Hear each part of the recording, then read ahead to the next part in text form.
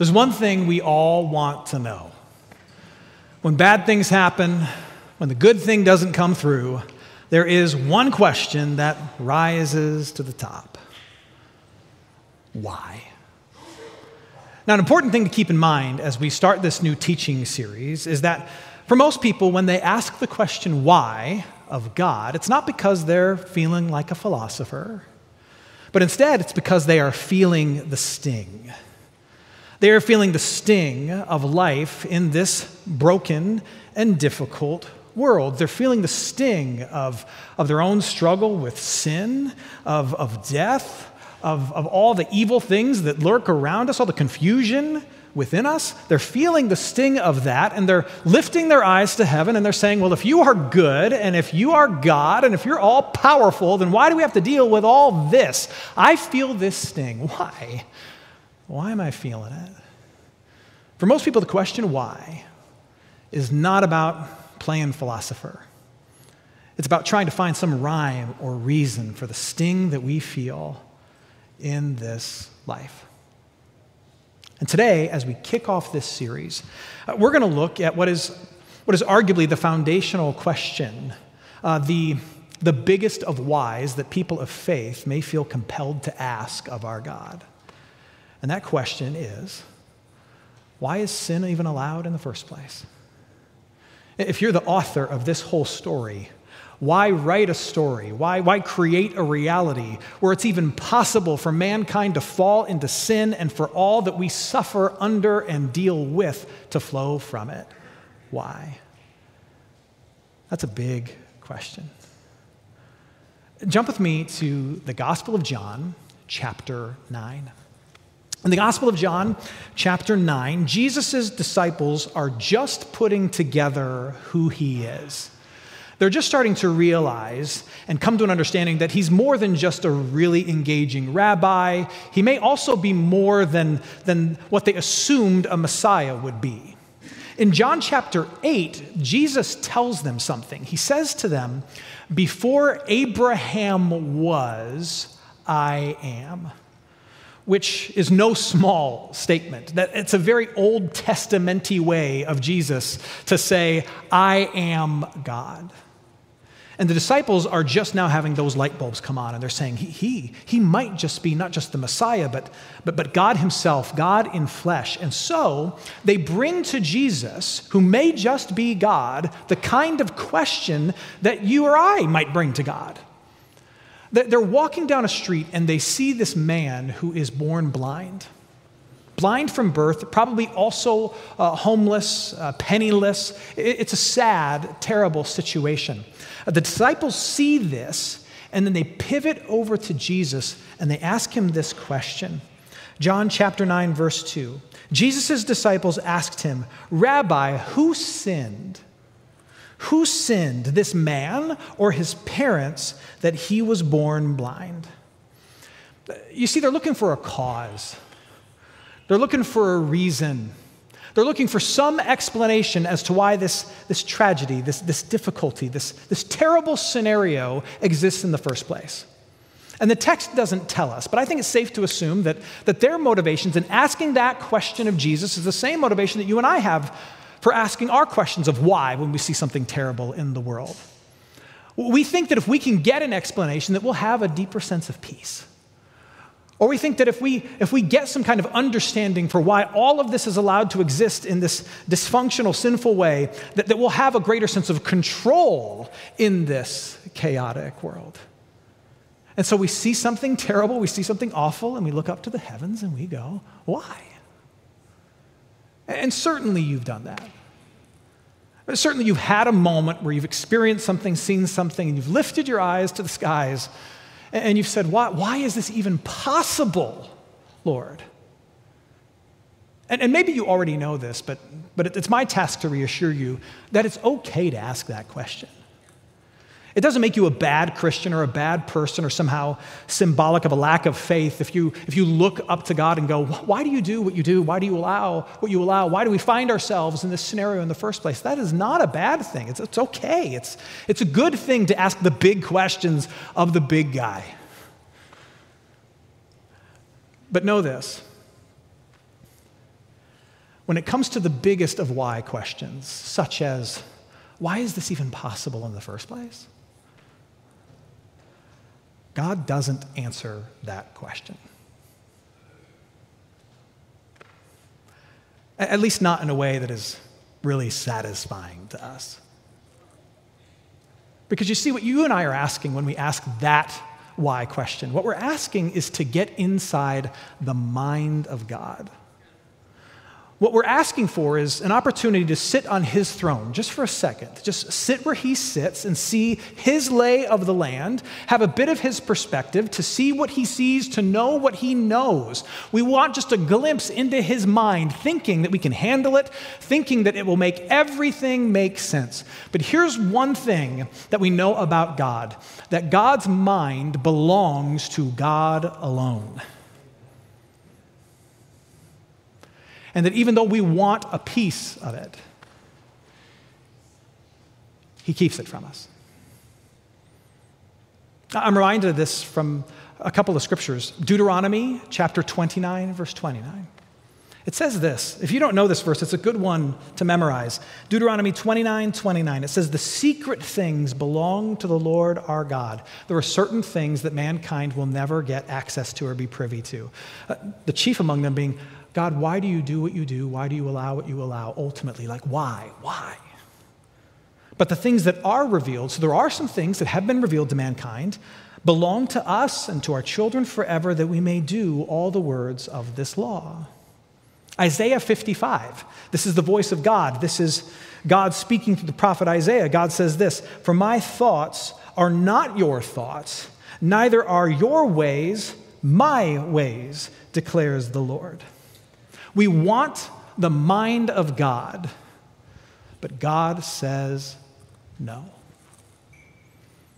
My mind is not yours. Now, the first thing that comes to mind for you and me when we hear that is, well, why?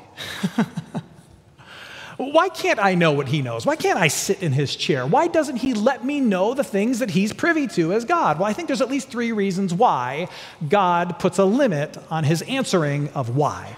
And the first is this: he knows that the whys will never end. Remember that he's the Father, which makes us what? Children. And we are not grown adult children in his eyes. We are tiny, small children. And there's nothing that children love more than the word why. And God knows that if he were to even attempt to give us some sense of understanding his perspective, that it wouldn't satisfy us. We would simply respond with, but why?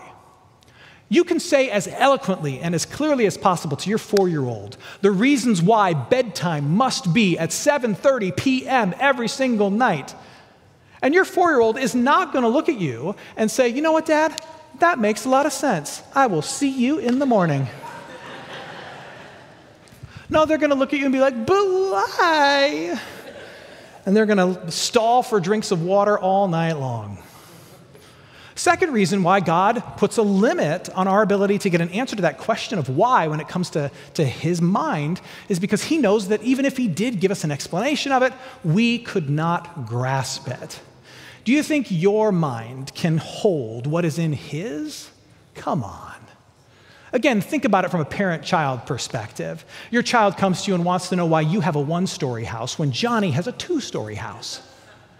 You could say to him, well, when your mom and I were looking for a house, we thought about getting a 2-story house, but then your mom made this really good point that if we want this to be our forever home, we might want to reconsider whether or not we want to go up and down stairs when we're in our later years. Plus, with interest rates being the way they are, we don't really know if it's the time to buy a house right now. Do you think your 6-year-old is going to care about or understand any of that? No, which is why you look at him and you say, we bought this house because your mom liked the kitchen. Next question. Because he can't grasp it, The third reason why God puts a limit on our understanding of the answer to the question why he does what he does and allows what he allows is not just because it's going to hit a ceiling. It's not just because we're not going to understand it. Third reason is this. It's not our business. And I know you hate that one. And I know you hate it because I hate it too. It's not our business. who are we to think that God in any capacity has to show us his homework? And yet, that is at the heart of the very first sin. That first sin in the Garden of Eden, where Adam and Eve eat the fruit they're not supposed to eat because they listen to the serpent who gets them to second guess all of God's motivations. And basically what the serpent says is, don't you have a right to know what God knows? At the heart of that sin is this idea that God is somehow accountable to man, or that the Creator is somehow responsible to the creation. And the answer to that is, he is not. The primary reason why we don't get to know what he knows is because it is none of our business, and we hate that. He is God, and we are not, and we can't stand it. Now, that's not to say that he gives us nothing. And Jesus gives a good example of this. So Jesus, again, in the Gospel of John, chapter 9, he's asked this question, who sinned, this man or his parents, that he would be born blind? And Jesus gives them an answer. He doesn't tell them why such a thing exists in general, but what he does is he says, he gives them a reason for why that man's blindness in that particular moment is before their eyes. Listen to this. John chapter 9, starting at verse 3 now. Jesus answered, it was not that this man sinned or his parents, now here's the key, but that the works of God might be displayed in him. Jesus is speaking in a bit of code here when he says the works of God. He's talking about himself. In that particular moment, what is the work of God that he is revealing to the world? Well, it's Jesus and who he is and what he brings and all that he's going to accomplish. So Jesus is saying this man is before our eyes blind because God is going to use him to continue to reveal to you who I am.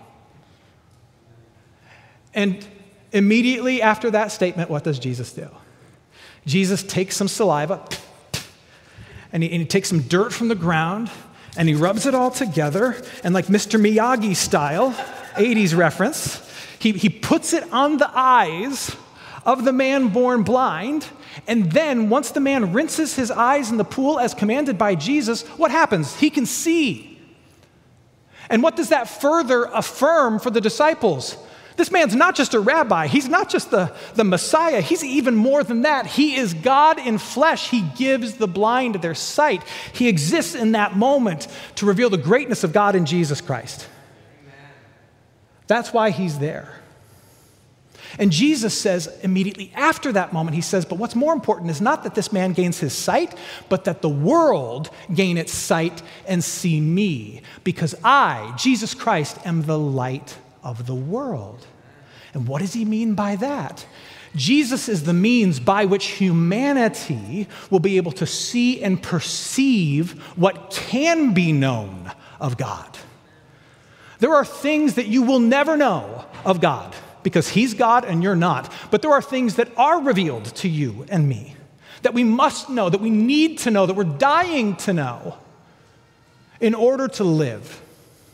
And Jesus is the light that shines on the reality of God and shows those necessary things to us. I like to put it like this. You cannot know the mind of God, but Jesus reveals to us the heart of God. And those are the things that we can know. We can know how God feels about us. We can know what are his plans for us. We can know the promises that he's made to all of us. That's the heart of God. And I would argue the heart is better than the mind in this particular case. You may want an answer to all these other questions, but what you need is God's heart revealed to you in Jesus Christ, how much he loves you, what his plans are for you, and all the promises that are true for you. That's what you need to know. And that's what is accessible to you through Jesus Christ. The heart of God. So now, grasping that we get access to the heart of God through the person and work of Jesus Christ, what can we know about our sin-sick situation? What can we know about the harsh realities of this world? How do we make sense of them? Not having access to God's mind, but in light of God's heart in Jesus Christ. Well, let's do that. And the first thing is this. Looking at God's heart in the person and work of Jesus Christ, the first thing we understand about this sinful situation we find ourselves in, number one, is that it is God's desire to rescue us from it. It is God's heart to rescue us from it. I can't tell you why it's allowed to exist in the first place. That's for God to know and me to find out maybe later in eternity. But right now, what I do know, it is God's heart to rescue you from it. And God gives hints of that in the very beginning. So Genesis 3, mankind falls into sin. Not 5 seconds later, God is calling out the serpent, Satan, saying, look, your day is coming. There's going to come one through the line of Eve, someone in flesh and bone who is going to confront you, and you're going to strike his heel, but he is going to crush your head. A confrontation with sin, death, and the devil is coming. That's an allusion to Jesus. And then later on in Genesis chapter 3, Adam and Eve are expelled from the garden. They're outside of God's family as a result of their sin.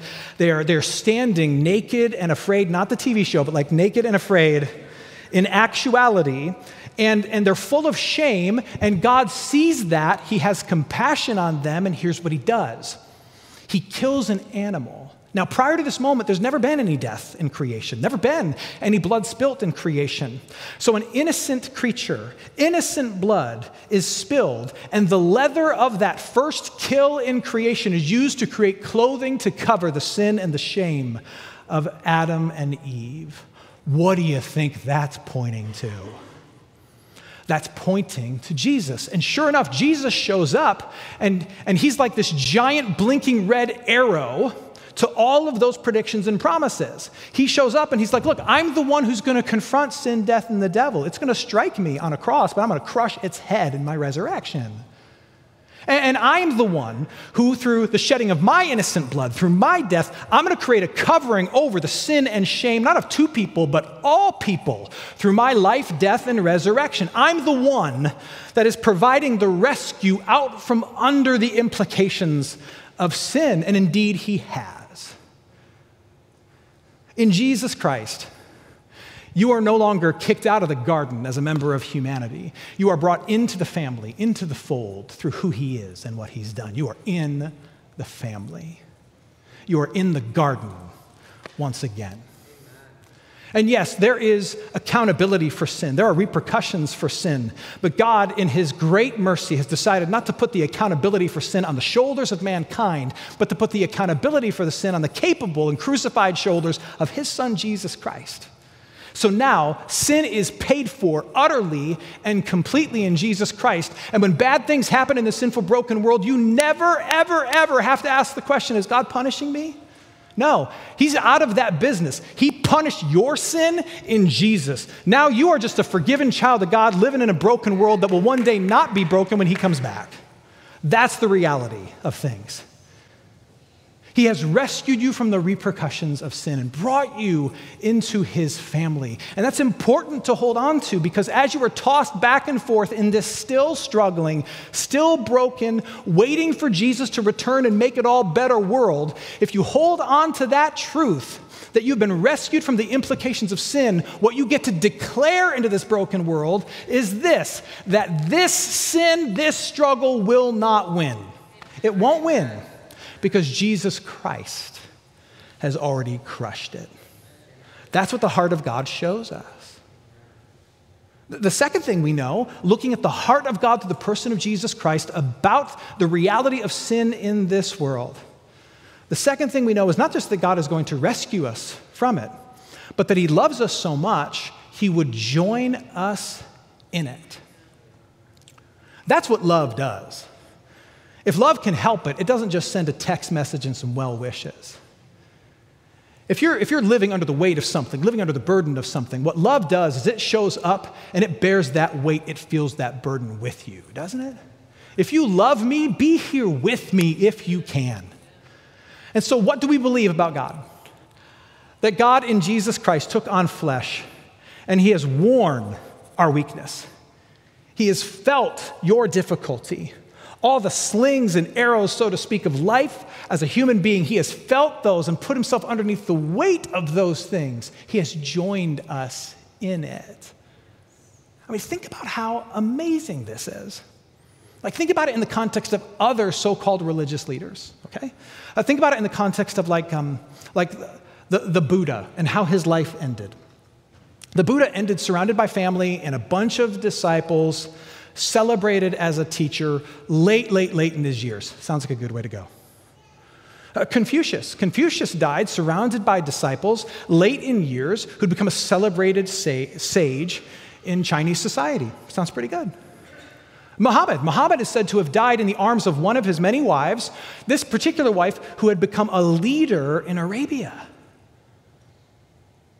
How does Jesus, who's not just a religious teacher, but is God's own son, God in flesh, he enters into this world, and what is his experience? He places himself under the worst of it all. How does he die? He dies at the young old age of 33, and he's executed in the worst possible way. All that to say, the worst of what this world has to offer, he put himself under it, and he did it for you.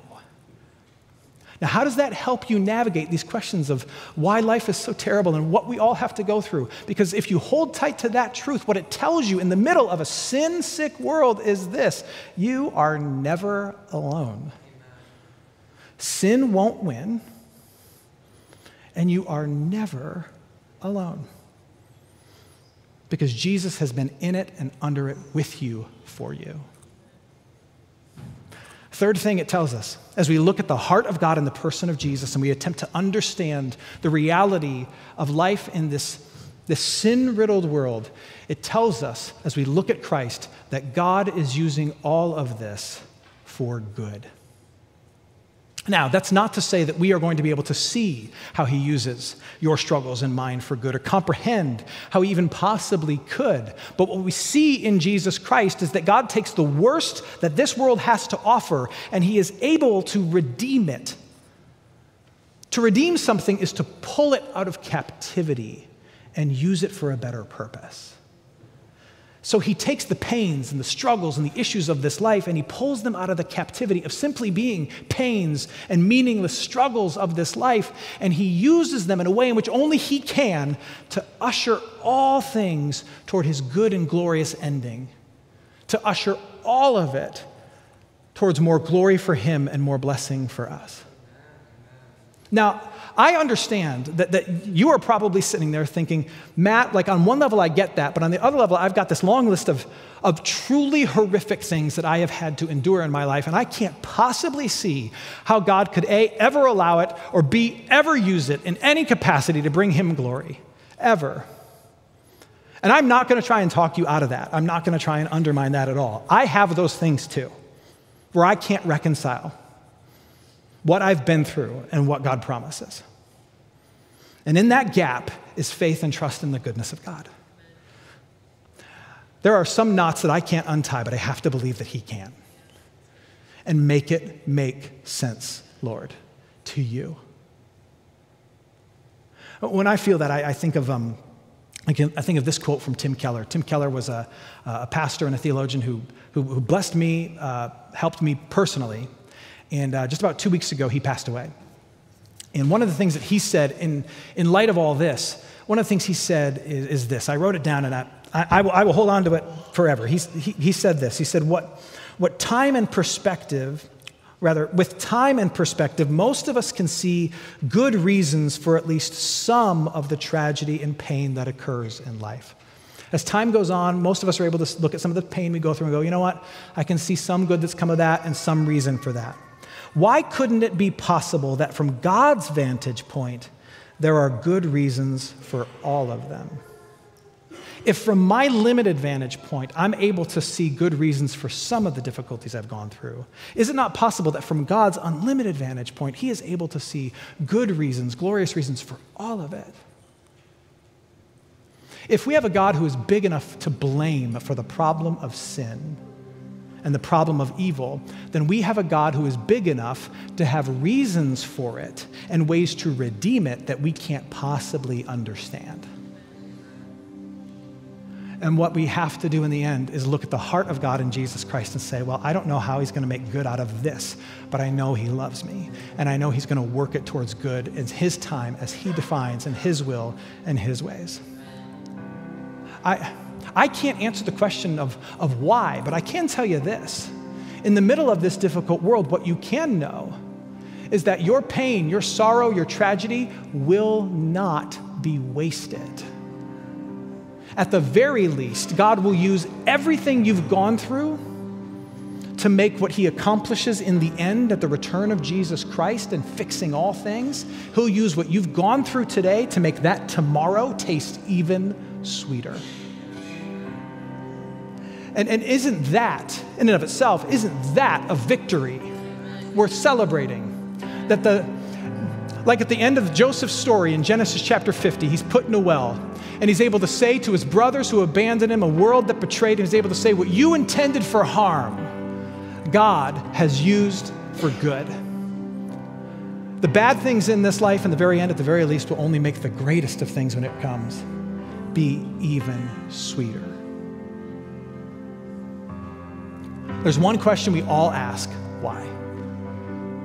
And when we ask that question, why, of God, we're not playing philosopher, it's because we're feeling the sting. And maybe you are feeling the sting right now. And if you are, my pastoral encouragement to you is to call out to the heart of God. I know you want his mind, and I do too, but we can't get it. He's given us something better. He's given us his heart in Jesus Christ. Call out to the light who shows you the heart of God, who is the heart of God. And here's what you can know in a world of questions. What you can know in a world of questions is that this thing that you're facing, it will not win. This thing that you're facing, it will not last. This thing that you're facing will not be wasted. God is working all things for good. And knowing that, my friends, in Jesus Christ is good enough. Let us believe that. Amen.